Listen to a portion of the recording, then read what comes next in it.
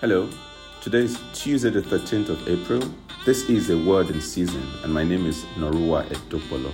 Luke chapter 17 verses 17 and 18. Then Jesus answered and said, Were there not 10 cleansed, but the 9, where are they? Was no one found who returned to give glory to God except this foreigner? One of the first things most parents teach their children is how to say thank you. Gratitude is critical in building enduring relationships. Gratitude opens the door for more. Gratitude is the attitude for breakthrough. God loves and expects us to say thank you for all that He does for us. Ingratitude is a sin, and as you can see from this passage, Jesus expected them to come back to say thank you.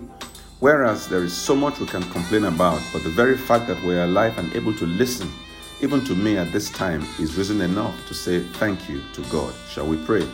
I want you to say, Father, I'm sorry for my past ingratitude. Please forgive me. And then I want you to say, Lord, I thank you specifically. And then you mention those things that the Lord has done.